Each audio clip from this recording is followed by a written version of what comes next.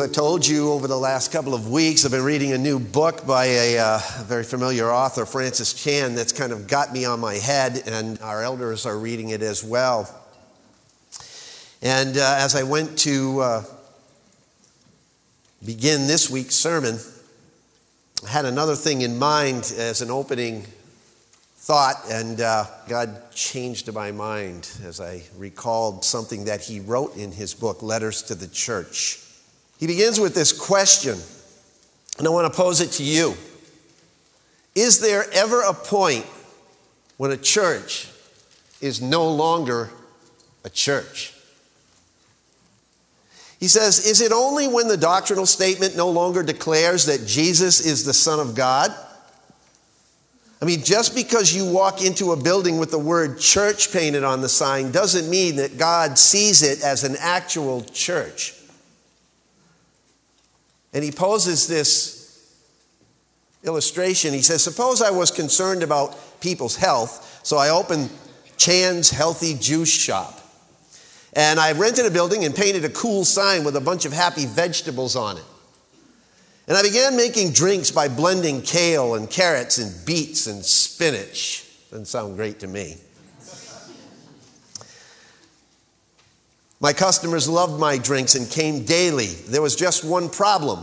There aren't enough health fanatics to keep my business afloat. And so my solution was whipped cream. Once I topped my drinks with it, more people started coming around. And soon after, I added chocolate syrup, and sales grew even more. Once gummy bears and M&Ms were introduced, well, I started making a fortune. I would still boast that my drinks contained some healthy ingredients, even though I knew my clients were getting fatter and more lethargic. But my desire to run a lucrative business at some point overpowered my original goal of health.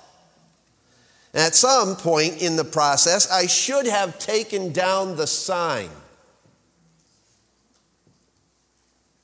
This is a common scenario in churches, he says. Prayer, communion, fellowship, and Bible reading don't attract large crowds. So we start adding elements that will attract people. We accomplish a goal, but it's the wrong goal, he says. There comes a point when so many additions are made that you can no longer call it a church. What do you think makes a church truly contagious in the community? That's a topic we began to explore a couple of weeks back in the first message of a two-part series I've called Identity in Crisis. What in the world is the church to be? I believe the foundational ingredients which cause it to spread and grow have not really changed since the day that the church was born. From the first century to the 21st century, there are some common threads which run through every church that has enjoyed the blessing and the anointing of God. And the question that I posed a few weeks back was, what are they? So I'd like you to turn to 1 Thessalonians chapter 2, and we're working our way through chapter 2, verses 1 to 20. We're using Paul's ministry to the Thessalonian church as a good model to begin with. And even though it wasn't a long ministry, let's say maybe 2 months at the outset, it was intense and it was fruitful. Now, I suggested to you last time that I saw 6 things in this text that Paul built into this church through his ministry approach that I believe gave it a contagious appeal. 6 areas that I suggested our church would do well in to excel if we're going to be spiritually fruitful and successful in God's eyes. Last time, we went over just 2 of those areas. And the first one that I suggested to you that a spiritually contagious church must be was that it must be committed to biblical accuracy. If you took notes, that's what you probably have in your notes, right? But what you see on the screen is going to be something different. A biblical church is committed to gospel centrality. I changed the wording on this. And the reason was that while I still hold that Paul's approach was with biblical accuracy and he was putting a focus on that, I believe a better choice in terms, one which is more easily seen in the first two verses here, would be that Paul laid the foundation for spiritual contagiousness by being committed to gospel centrality. Look at these two verses again. For you yourselves know, brethren, that our coming to you was not in vain, but after we had already suffered and been mistreated in Philippi, as you know, we had the boldness in our God to speak to you the gospel of God amidst much opposition. And last time I went through a number of verses in the book that really focused in on what Paul came with, and he preached the gospel. That was his first approach. He came with biblical content and he preached the gospel of God. And that was characterized, I said, by three things. First of all, he came with a spiritual focus in verse 1. He says, you know, brethren, that our coming to you was not in vain. It wasn't in vain. It wasn't worthless. And what Paul is doing here in this verse is he's building upon what he had already said in chapter 1, verse 5. Back up to verse 5 and look at that. Paul says, for our gospel did not come to you in word only, but also in power and in the Holy Spirit and with full conviction, just as you know what kind of men we proved to be among you for your sake. He came with a spiritual focus. Secondly, he came with personal courage. That's in verse 2. But after we had already suffered and been mistreated in Philippi, as you know, we had the boldness of our God to speak to you the gospel, again, in much opposition. Paul's commitment to the gospel and his trust in God was stronger than his fear. Remember that? We talked about that. And that's what enabled him to speak with boldness in the face of extreme opposition. Thirdly, he came with a powerful conviction. In other words, he said, I came with boldness in our God to speak to you the gospel amidst much opposition. He came with a powerful conviction. Paul was not afraid to preach the hard truth. He preached the gospel with gospel centrality and with biblical accuracy, and he didn't leave out the hard parts. He preached it all. Case in point, turn to 1 Thessalonians chapter 4. Let me just read to you these first 8 verses here, chapter 4. You tell me if these are the hard parts. Finally then, brethren, we request and exhort you in the Lord Jesus that you, as you receive from us instruction as to how you ought to walk and please God, just as you actually do walk, that you excel still more. For you know what commandments we gave you by the authority of the Lord Jesus. For this is the will of God, your sanctification. That is, that you abstain from sexual immorality. That each of you know how to possess his own vessel in sanctification and honor, not in lustful passion like the Gentiles who do not know God. And that no man transgress or defraud his brother in the matter, because the Lord is the avenger in all these things, just as we also told you before and solemnly warned you. For God has not called us for the purpose of impurity, but in sanctification. So he who rejects this is not rejecting man, but the God who gives his Holy Spirit to you. Now tell me if that's not a hard message to preach. You want to avoid opposition? Stop preaching the hard truth of the gospel. Hedge on the truth. Preach only what people are comfortable with. Don't ever challenge them. Don't make them squirm. That may attract people to your church in the short run, but it will not keep them there if they're truly seeking God. Genuine seekers of truth, you know what they want? They want the truth. They're hungry for the truth, and when they get the truth, they'll keep coming back. I once heard the well-known and much-loved Christian speaker Ken Davis say this. He said, the flesh longs for sound bites, but the soul longs for a meal. I'm convinced that a church that is sold out to the gospel-centric, biblically accurate, relevant, and practical teaching of the truth will be a spiritually contagious and biblically growing church. All right, second point that we went over last time is a spiritually contagious church communicates through personal authenticity. Personal authenticity, I'd like you to look at verses 3 through 6 here in 1 Thessalonians 2. For our exhortation does not come from error or impurity or by way of deceit.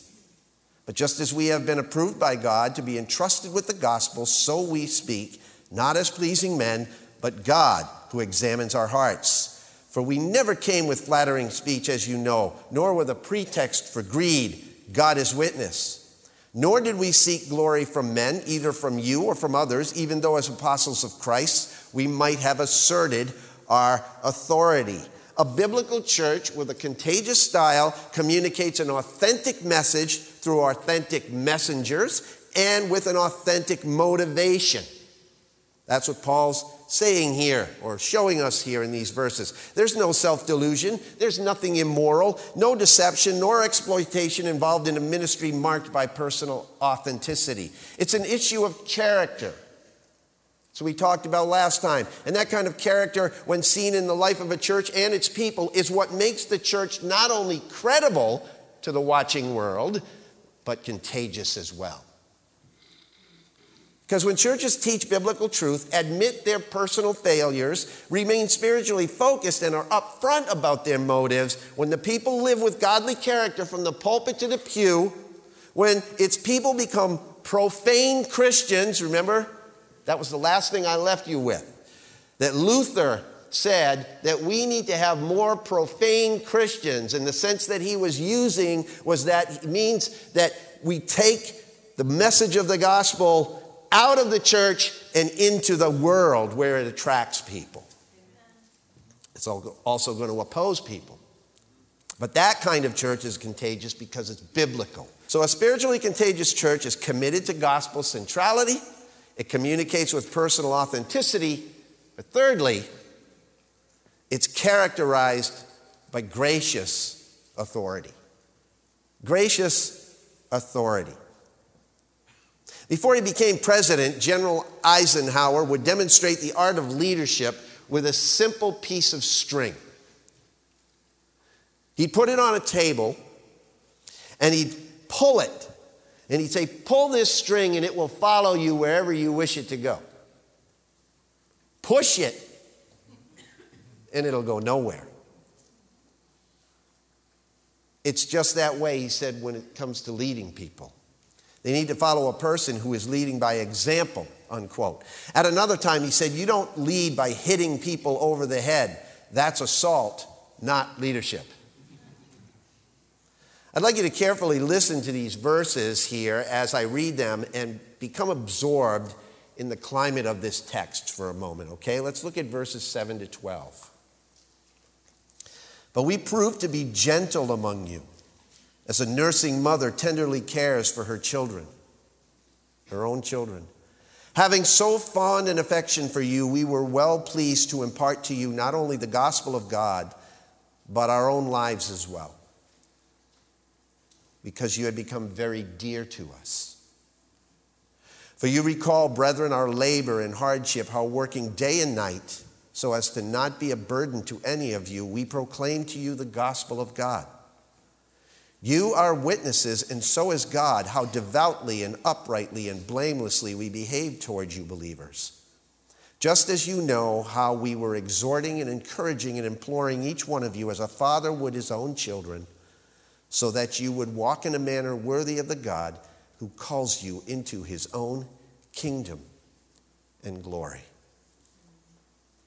Did you feel a sense in that passage of calmness and warmth and gentleness, but leadership? There's one thing I want you to notice about Paul's heart toward the ministry at Thessalonica in these 6 verses. It's this, that the church is viewed here not as a business, but as a family. You see that in that text? I also want to say in all honesty that there is a healthy balance that we need to reach between the church as a living, breathing organism and as a complex, smoothly functioning organization. It's those two things. And it's a hard balance to find, isn't it? Because the church involves relationships of a family and eternal nature, it cannot be solely run as a business, can it? And that's why I completely agree with one Christian leader who said that the church leadership is profoundly more complex than leadership in any other organization in the world. I believe that. You believe that? Henry believes it, and Chris. Far more complex than any other organization in the world, from corporations to the military, even as far as the government of nations. Look at the terms that Paul uses in verses 7 and 11 here. We prove to be gentle among you as a nursing mother tenderly cares for her own children. Verse 11. We were exhorting and encouraging and imploring each one of you as a father would his own children. You see, businesses and governments and armies, they don't have mothers and fathers. They have bosses and workers and presidents and constituents and generals and soldiers. Successful businesses, political structures, and military operations are usually run according to very rigorous standards. You either follow them or you're fired or you're court-martialed. You either do as you're told or you're off the team. Conversely, the church was never designed to operate that way, was it? Families don't function that way, do they? Well, if they do, they're often tagged with the label of dysfunction, right? To be sure, there are standards that must be followed, but there's also a lot of grace that's required. And as you know, sometimes extra grace is required. Like a family, there are always internal conflicts that need to be worked out together. Within healthy churches, it's not a matter of I say it and you do it or else. It's a matter of growing together as a body, as a unity, as a community. Each part fully functioning, inseparably bonded in an interdependent, living and loving relationship that is empowered and energized and shaped by the God to whom we belong. Our Abba, our Father. Even that designation is familial. Look at Paul's terminology here in these verses. There's gentleness involved, love and nurture, warmth. There's sacrifice involved in verse 8. We have so fond an affection for you. We were well pleased to impart not just the gospel, but our own lives. There's sacrifice involved. There's hard work, around the clock diligence involved. For you recall, brethren, in verse 9, our labor and hardship, how working night and day, we weren't going to be a burden to you. There's mentoring, there's encouragement, and an understanding involved in verses 10 and 11. You know what? That's gracious leadership. It's not wishy-washy and loose, but it has the gentle, caring, and nourishing and nurturing character of a mother's leadership, according to verse 7.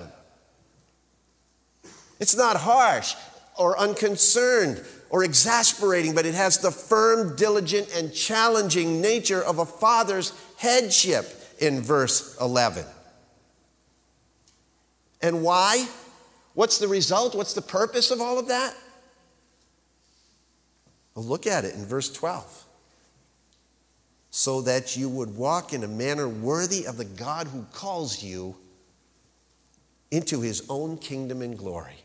That's the purpose. So that we can help people become committed followers of Christ, right? That's our mission, isn't it? The two halves of our mission statement. We exist to introduce people to Jesus Christ and to help them become his committed followers, right?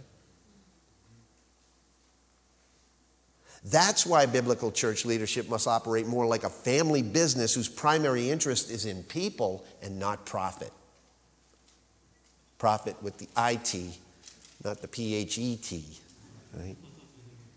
That has always been the case. The most common metaphor used in the Bible of this gracious authority, by the way, was the way a shepherd cares for his sheep, right?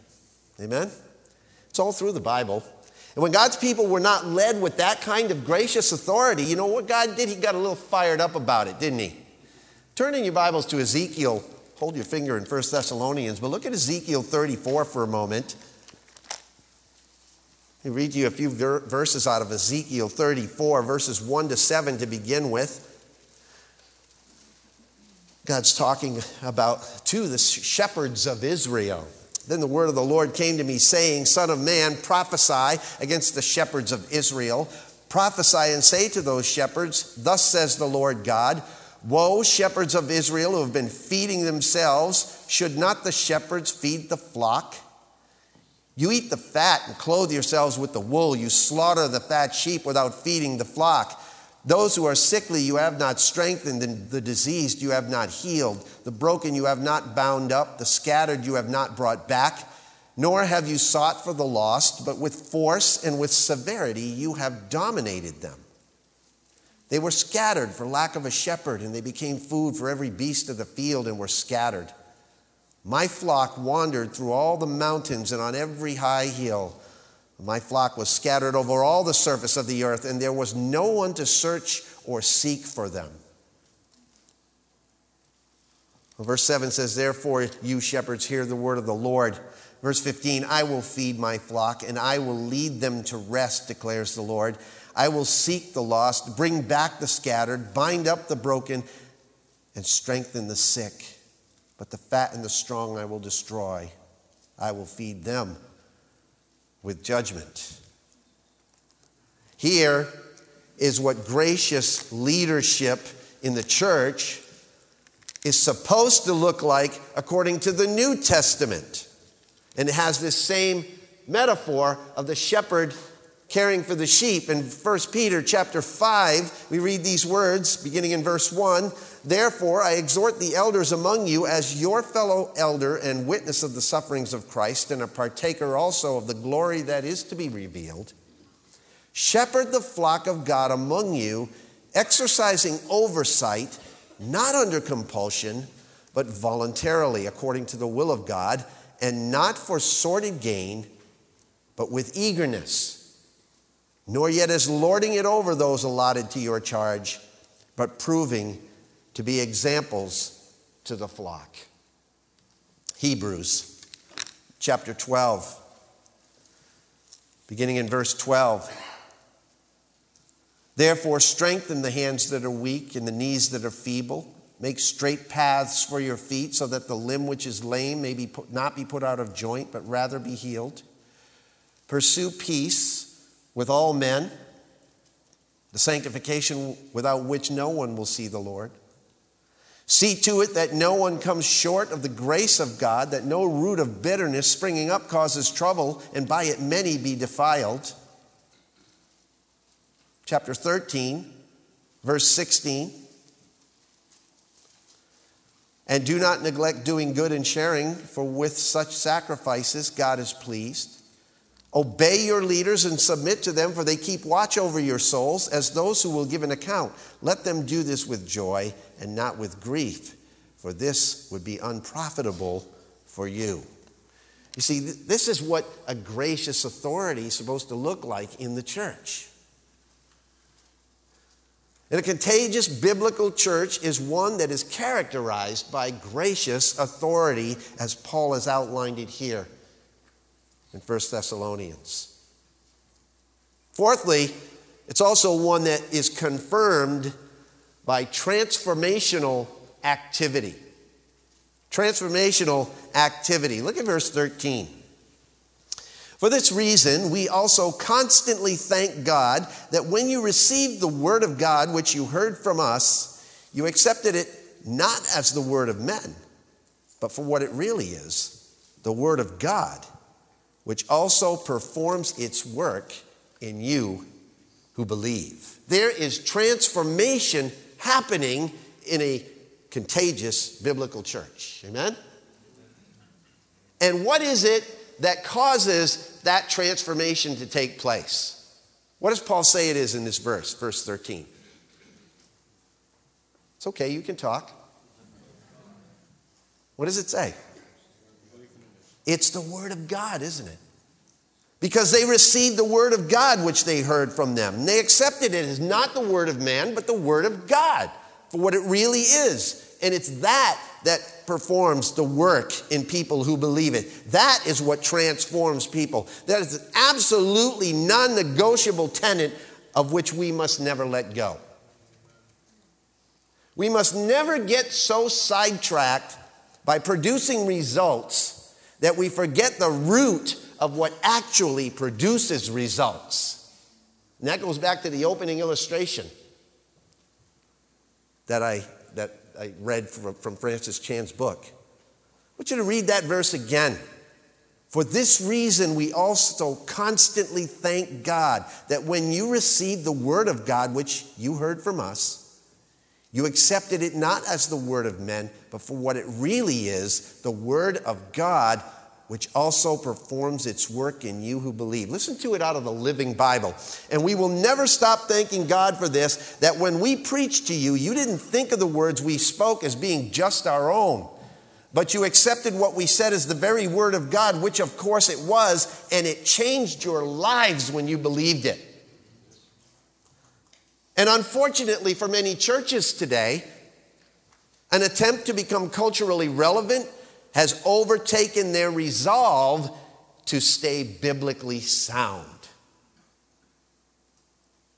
It's true. All kinds of gimmicks, all kinds of things are used to get people in the door. I want to talk about that in a minute because it's not always bad, but it's always bad when it doesn't go any further than that. Again, Francis Chan really cuts it right to the heart in his book. He says, look, if Muslims were advertising free donuts and an opportunity for a free iPad as a means to get people to their events, I would find that ridiculous, wouldn't you? It would be proof to me that their God does not answer prayer. If they needed rock concerts and funny speakers to draw crowds, I would see them as desperate and their God as cheap and weak. Understand that I'm not judging any church that works hard at getting people through the doors with good motives. I spent years doing the same thing, and I believe my heart was sincere. I wanted people to hear the gospel by any means possible.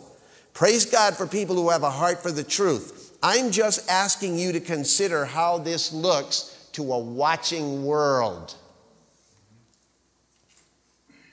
He says, while our good intentions may have gotten some people in the door, they also may have caused a whole generation to have a lower view of our God. It is hard for the average person, this is how he concludes this. It is hard for the average person to reconcile why a group of people supposedly filled with God's Spirit, able to speak with the creator of the universe, would need gimmicks. That cuts to the heart, doesn't it? I'm changing my thinking about this stuff now, 30 years later. Having said that, I also agree with the observation by another well-respected author and pastor of a spiritually contagious biblical church. He said this, he said, many churches provide good news for the first century man, yet what we need is good news for modern man. So he's right too. We need a message with today's issues in mind, an application that ties into today. Church people need the assurance that the Bible strikes at the heart of today's needs, addressing the issue we live with now, the issues we live with now. We don't make the scriptures relevant, he says. They are relevant. Our job as Christians is to point out how relevant God's word really is. Amen? Now, for me, that is the most important issue facing the church today. And it always has been, in my opinion. And we are always trying to address that issue, I am anyway, by incorporating a host of creative means to get the relevant word of God out there in people's lives. But that means blending time-honored tradition with all kinds of creative methods. But what it doesn't mean, and what I would never agree to, and I don't think any of our pastors would ever agree to this, is compromising Scripture. No way. I am convinced that it is the Word of God's message that both changes people and draws people. In his powerful book, The Ragamuffin Gospel, Brennan Manning tells an arresting story that shows just how true that is. He said, a pastor I know recalls a Sunday morning Bible study at his church when the text under consideration was Genesis 22. God commands Abraham to take his son Isaac and offer him in sacrifice on Mount Moriah. And after the group read the passage, the pastor offered some historical background on this period in salvation history, including the prevalence of child sacrifice among the Canaanites. The group listened with awkward silence. And then the pastor said, "But what does this story mean to us?" And a middle-aged man spoke up. And he says, "I'll tell you what this story has for me. I've decided that me and my family are going to look for another church." And the pastor was like astonished, taken back, and he said, "What? Why?" This is what the man said. He said, "Because when I look at that God, the God of Abraham, I feel I'm near the real God. Not the sort of dignified business-like Rotary Club God we chatter about here on Sunday mornings.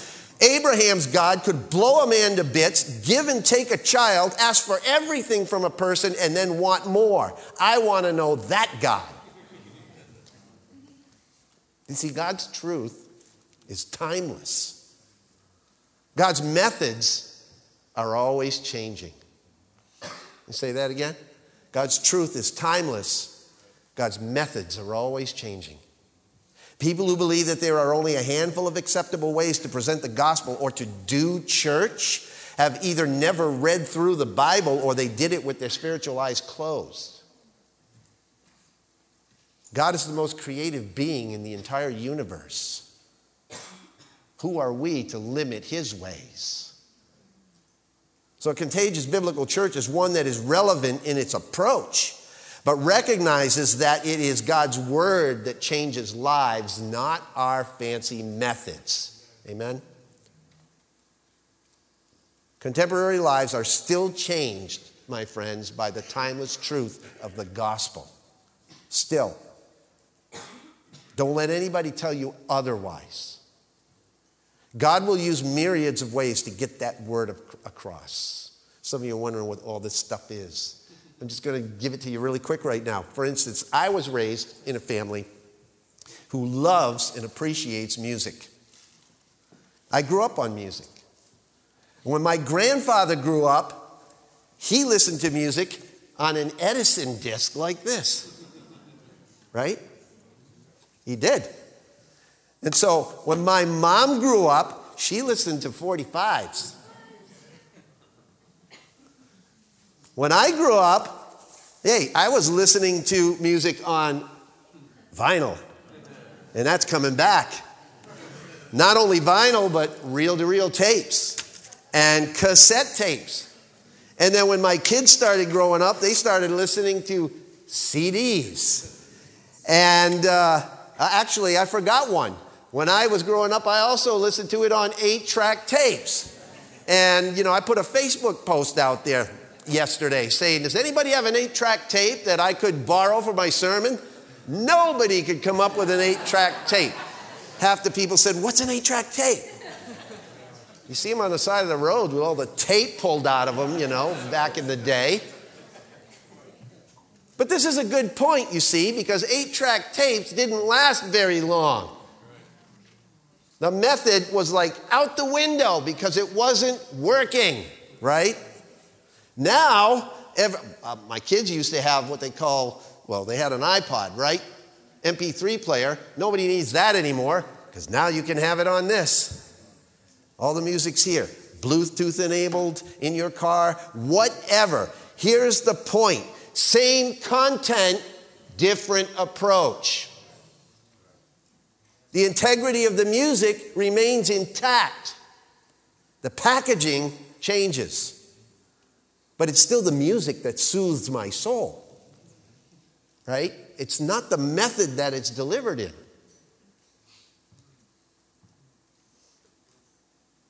So, you get the point, right? So I ask the question, how relevant do you think that we should be as a church? Or any church should be in this day and age? Are we content to give 8-track presentations to an iPhone generation? The flip side is also critical to understand. You really need to understand this. We need to understand this. That we must strive to minister in relevant ways to every segment, every generation. Because you can't just do this to people who grew up with this. They don't get it sometimes, right? So you've got to be well versed in a lot of different methods. And we need to not leave any generation out and just focus on the new one. Can't do that. Whether it involves me as a preacher individually or us as a church collectively, we must continually strive to communicate biblical truth in a relevant way in order to effect spiritual change. That's my mission until I die. It's what drives First Light. And we must always remember that transformational activity in people's souls is the work of God by the Word of God and not by cultural gimmickry. When a church operates that way, it will be spiritually contagious, but as history proves, it will also be powerfully opposed. Yet if it is committed to gospel centrality, it communicates with personal authenticity, if it's led with a gracious authority, it will also continue in the face of suffering adversity. Look at verse 14 here. Verse 14, for you, brethren, became imitators of the churches of God in Christ Jesus that are in Judea, for you also endured the same sufferings at the hands of your own countrymen, even as they did from the Jews, who both killed the Lord Jesus and the prophets and drove us out. They are not pleasing to God, but hostile to all men, hindering us from speaking to the Gentiles so that they may be saved, with the result that they always fill up the measure of their sins, but wrath has come upon them to the utmost. Now, I don't need to get into much detail here on this point. Suffice it to say that endurance or continuance is the operative word here. No matter what the church does, if it is changing people's lives and spreading like wildfire, it's going to be opposed.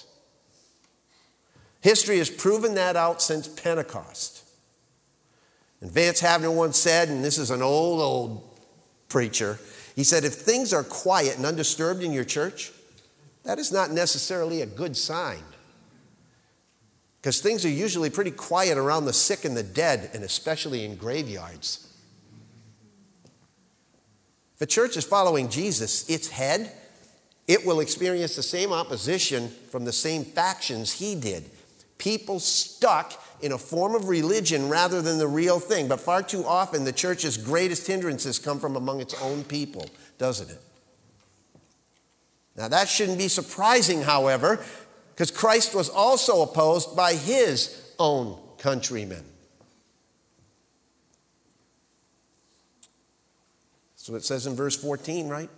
You, brethren, became imitators of the churches of God in Christ Jesus that are in Judea, for you also endured the same sufferings at the hands of your own countrymen, even as they did from the Jews. But, let me say this.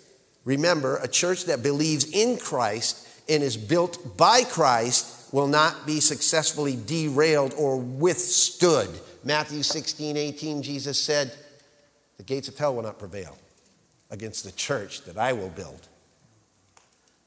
A contagious biblical church then continues even in the face of adversity. And finally, as we get close to wrapping it up here, it's conditioned by an unbreakable loyalty.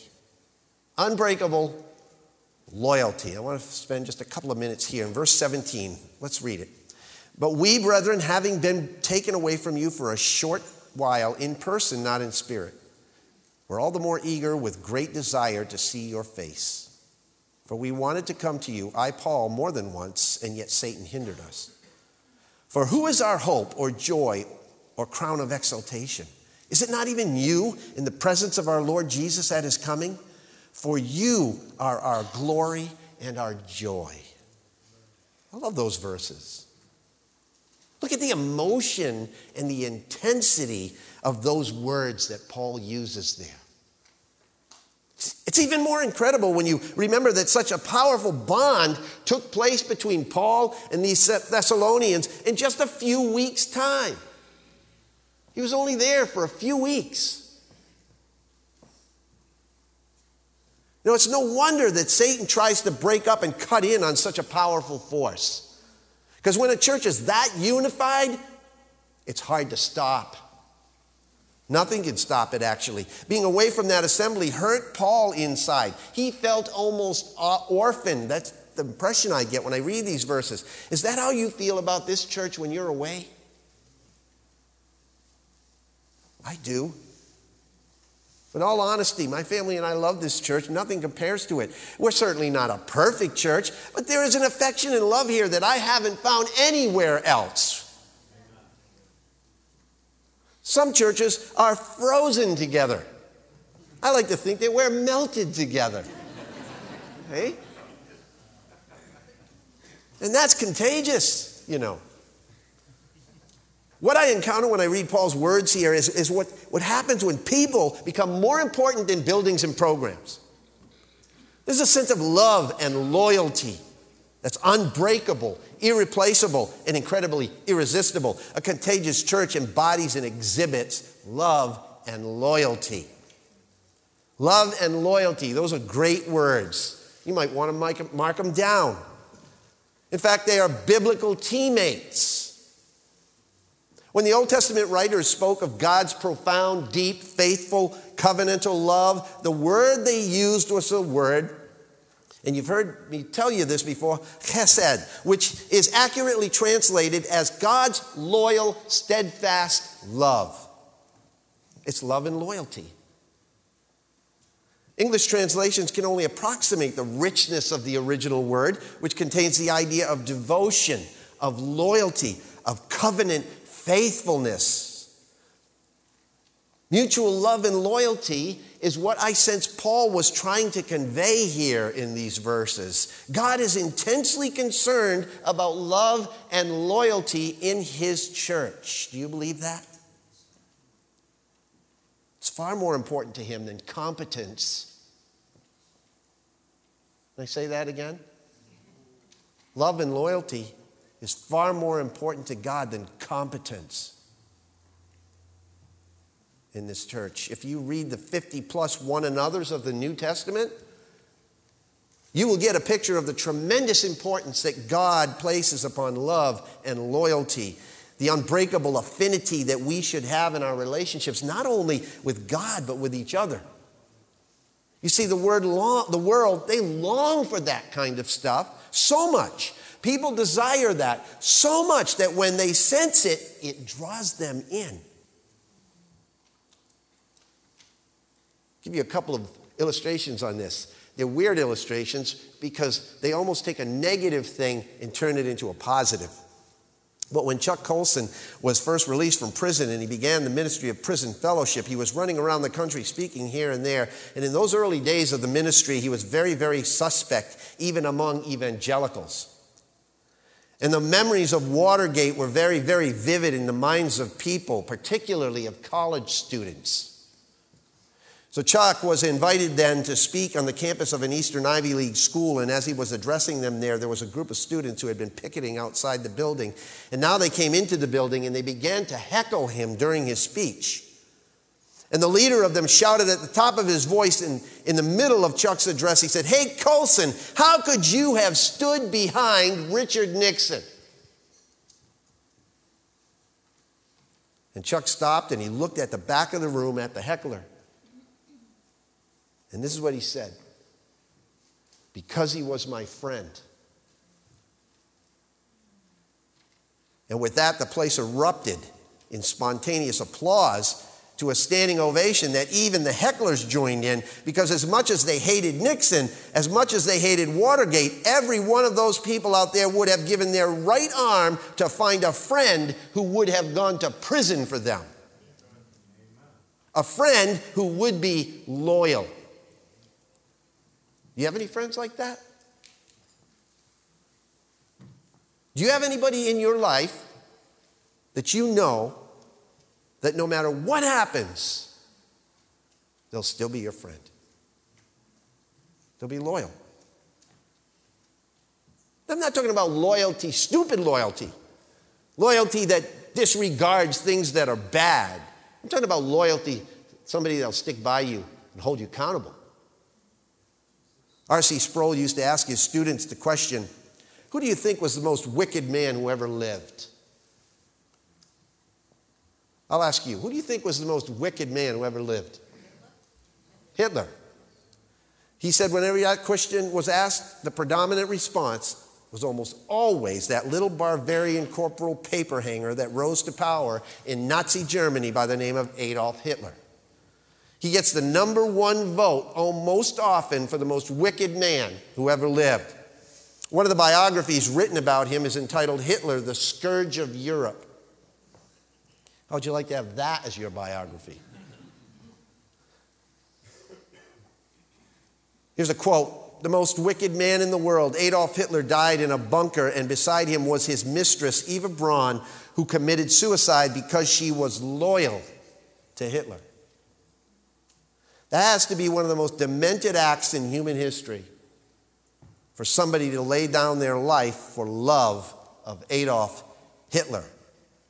But the point is this: even Adolf Hitler had somebody who loved him with loyalty. And it's a strong sense of affinity that I find in loyal commitment among various groups of people that we encounter, like firefighters, for example. Right? You get that impression? I mean, movies depict it. The old movie Ladder 49 was a real good depiction of that loyalty. I've often heard others talk about the sense of loyalty among law enforcement community. They have this kind of solidarity that one Southern family described as they stick with the stuck. Ever hear that expression before?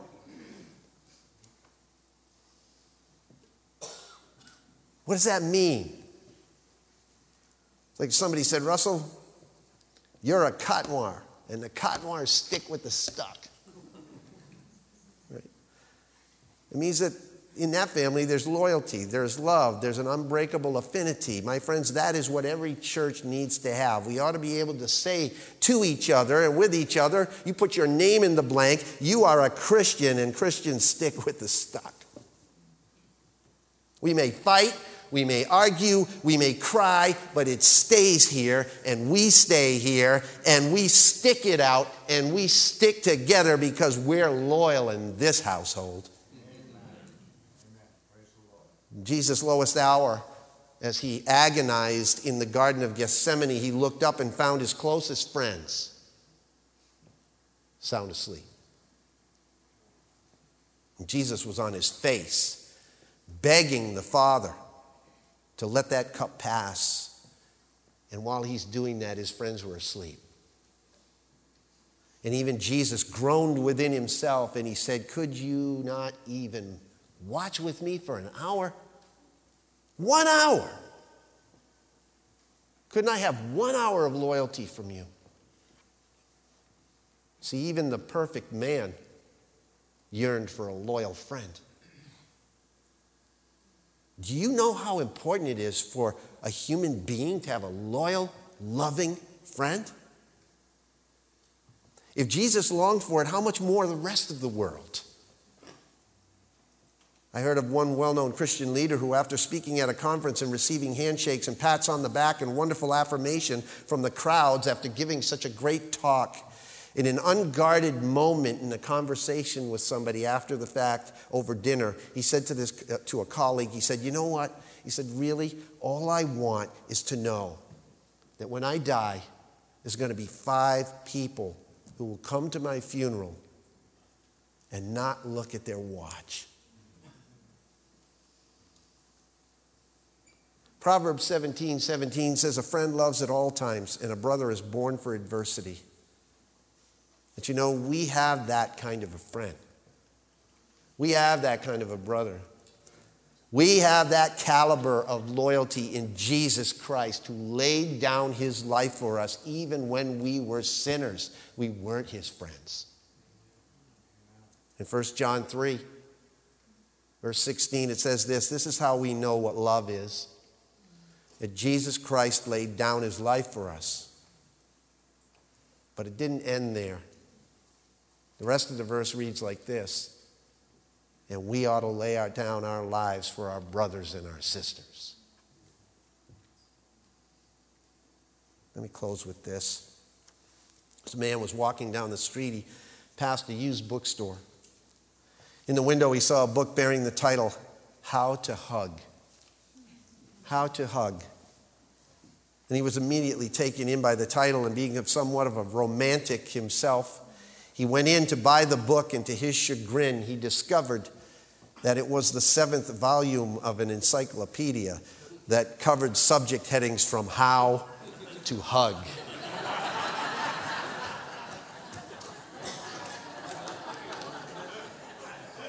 Well, what a disappointment.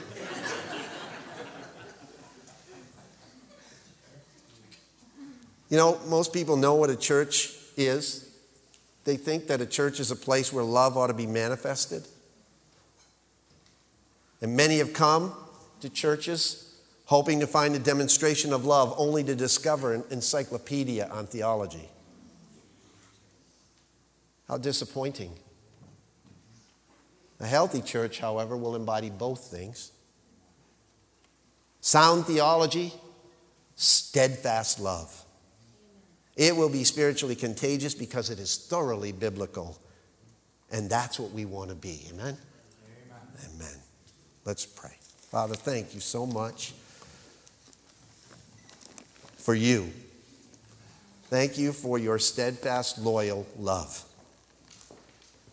A friend who we can count on at all times, who shows us what in the world the church is to be.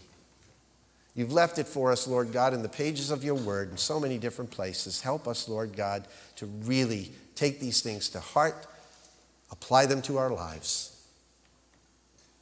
and show the world what true love and loyalty really is. In the name of Jesus Christ, our Lord and Savior, I pray it for his sake. Amen.